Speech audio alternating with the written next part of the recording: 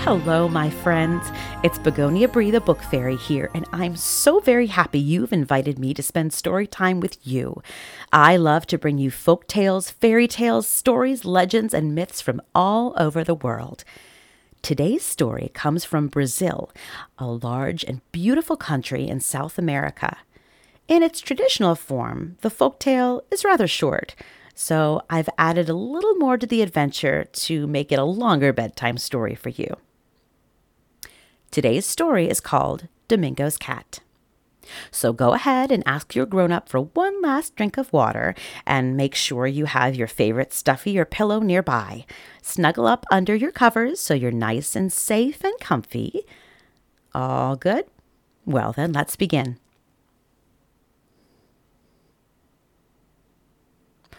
Once upon a time, there lived a young man whose name was Domingo.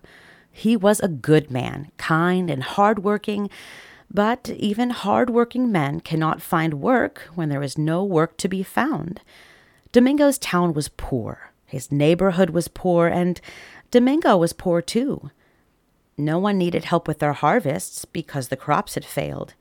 No one needed help milking their cows because the cows were sick and had no milk to give. No one needed help selling beautiful pottery or blankets or handmade jewelry because no one was buying such fancy things when they did not even have the money to buy food to eat. Finally, Domingo decided that unless he wanted to starve or waste away, he was going to have to leave his hometown and try to begin a new life somewhere else.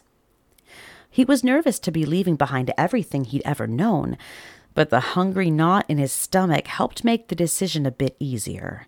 Into a worn-out satchel, he placed all of his belongings: a hand-woven blanket his mother had made for him, a hollowed-out gourd to carry water, a small pile of day-old tortillas, and some dried fruit. Into his pocket, he placed the few copper coins he had to his name. As he packed, he was shadowed by his closest friend, a scrappy ginger tabby cat named Dorada. Dorada had shown up outside Domingo's hut one rainy night, crying and shivering in the storm. He had little to offer, but Domingo brought the cat inside and gently dried her off. So weak was the little creature that Domingo had to cradle her like a baby to keep her warm, feeding her dribbles of goat's milk and small morsels of cheese. Despite Domingo's fears that the cat would not survive until morning, he was woken up by a joyful purr and a scratchy tongue licking his cheek. Not only had the kitten lived, but she was chatty and playful, pawing at Domingo's long black hair, chewing at the tassels on his poncho, and chirruping loudly for more food. Domingo looked into the cat's big, gleaming, magical green eyes, and he knew that he had just found a friend for life. Now, only a few years later, he and that very friend, little golden Dorada, were leaving their shabby hut for what they hoped was a better life. The journey to the closest big city would take them a few days, and although Domingo's wooden wagon was old, it was sturdy enough to make the trip without falling apart. Domingo worried, though, that his burro, Lento, might not be. The donkey was very old and very frail, but he was also very loyal, so he trudged on, slow but steady, through rain and sun, until at last, at very long last, they arrived at their destination. All Domingo wanted to do was find an inn and fall into a soft, comfortable bed. But, unfortunately, even the least expensive room at the least expensive inn was more than he could afford with his pitiful pocket full of jangling coins. "Ah, Dorada," he said to his cat, "if we are to sleep in a safe, warm bed tonight, I must part with something." It wasn't long before he came across a young mother who was eager to buy his beautiful blanket. She said it would be perfect to wrap her new baby in so he would not be cold at night. Domingo smiled at the sleeping boy nestled in her arms. He gave her the blanket, and he would not take her money. He walked a bit further and sat down on a large rock. He thought and tried to come up with a way to solve his problems, but he could not. He finally accepted the fact that the only thing of value he had left was his donkey and wagon. Dorada watched sadly as her beloved master was about to part with something that meant so much to him, just so they could sleep in a safe, warm bed again. "Your animal is worth almost nothing," said a passer-by, "but your wagon is well made. I will take both if you will part with them." Domingo agreed. That night he sat thinking, with Dorada purring at his feet. He had traveled for days only to meet another dead end. He was left with only the clothes on his back and his beloved cat. Even the fruit and tortillas were gone by now. With no money, no food, and almost no hope, Domingo realized that perhaps he had been better off if he had just stayed in his poor little village. He now had even less than he did then, and little chance of making his fortune here. Just then, Dorada hopped onto the bed and pushed her little face into his. She purred loudly, as if to remind him that he still had her. "Yes, Dorada, I have you.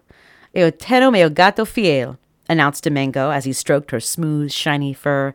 "And I would never sell you, not for a sack full of gold, not for a chest or a cart full of gold, or for all of the gold in a king's treasury."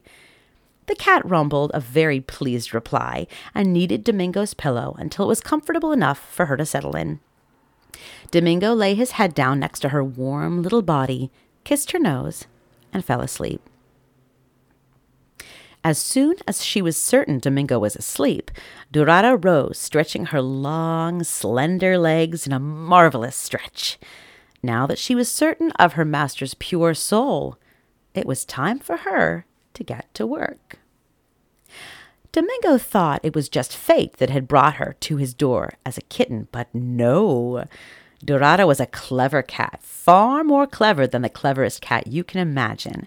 She had watched him from a distance, with all the people in his village, and only he was kind to all, kind to the old, kind to the young, kind to the well and kind to the sick, kind to the poor, and well, he would have been kind to the rich, Dorada guessed, if there had been rich people in his town. Only Domingo's heart was as golden as her own beautiful fur, and Dorada knew that it was he who would someday benefit from her very special kind of magic. She hopped off the bed, quiet as a ghost, and padded over to the window. With barely a swish of the curtain, she had leapt onto the sill and then slipped out into the night, her brilliant green eyes glowing in the dark. The next day dawned without a hint of rain. The gray clouds from earlier in the week had been rolled back, and the sun shone brilliantly. It was the perfect day to find a job, Domingo told himself, and rubbed the sleep out of his eyes. Dorada was already sitting atop the nightstand, dipping her little pink tongue into the pot of cool water there. She was quite thirsty after having a very busy night. You see, Dorada did not slip out of the room to hunt for mice or to prowl the neighborhood. She was a magic creature after all, and often magic creatures can only do their best magic when no one else is watching. Dorada happened to be the offspring of a very unusual animal. Her father was a carbunclo, and although he looked quite a bit like a cat on the outside, he was in truth a guardian spirit of nature. Carbunclo were sent into the world to protect the hidden treasures of the earth, gold, silver, fine metals, and precious gemstones from greedy humans. The same way a dog knows its master's scent, Carbunclo could smell the difference between a worthy person and an unworthy person. The unworthy, the greedy, the selfish, and the cruel did not deserve to enjoy the beauty of the gemstones or the wealth they could bring.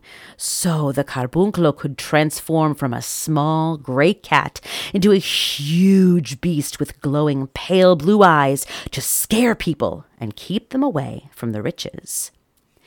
As the daughter of a carbuncle and an ordinary cat, Dorada was unable to change her form like he was, but she did know where all the secret treasures of the earth were buried. And so that night she trotted out into the darkness, her green eyes drinking in the light of the moon and the stars, and she made her way to the hiding place of unimaginable wealth. Once she had found what she was after, she began the long journey to the palace because she was going to visit the king. And that is the end of part 1 of Domingo's Cat. It's time for bed now. So snuggle up and have sweet dreams.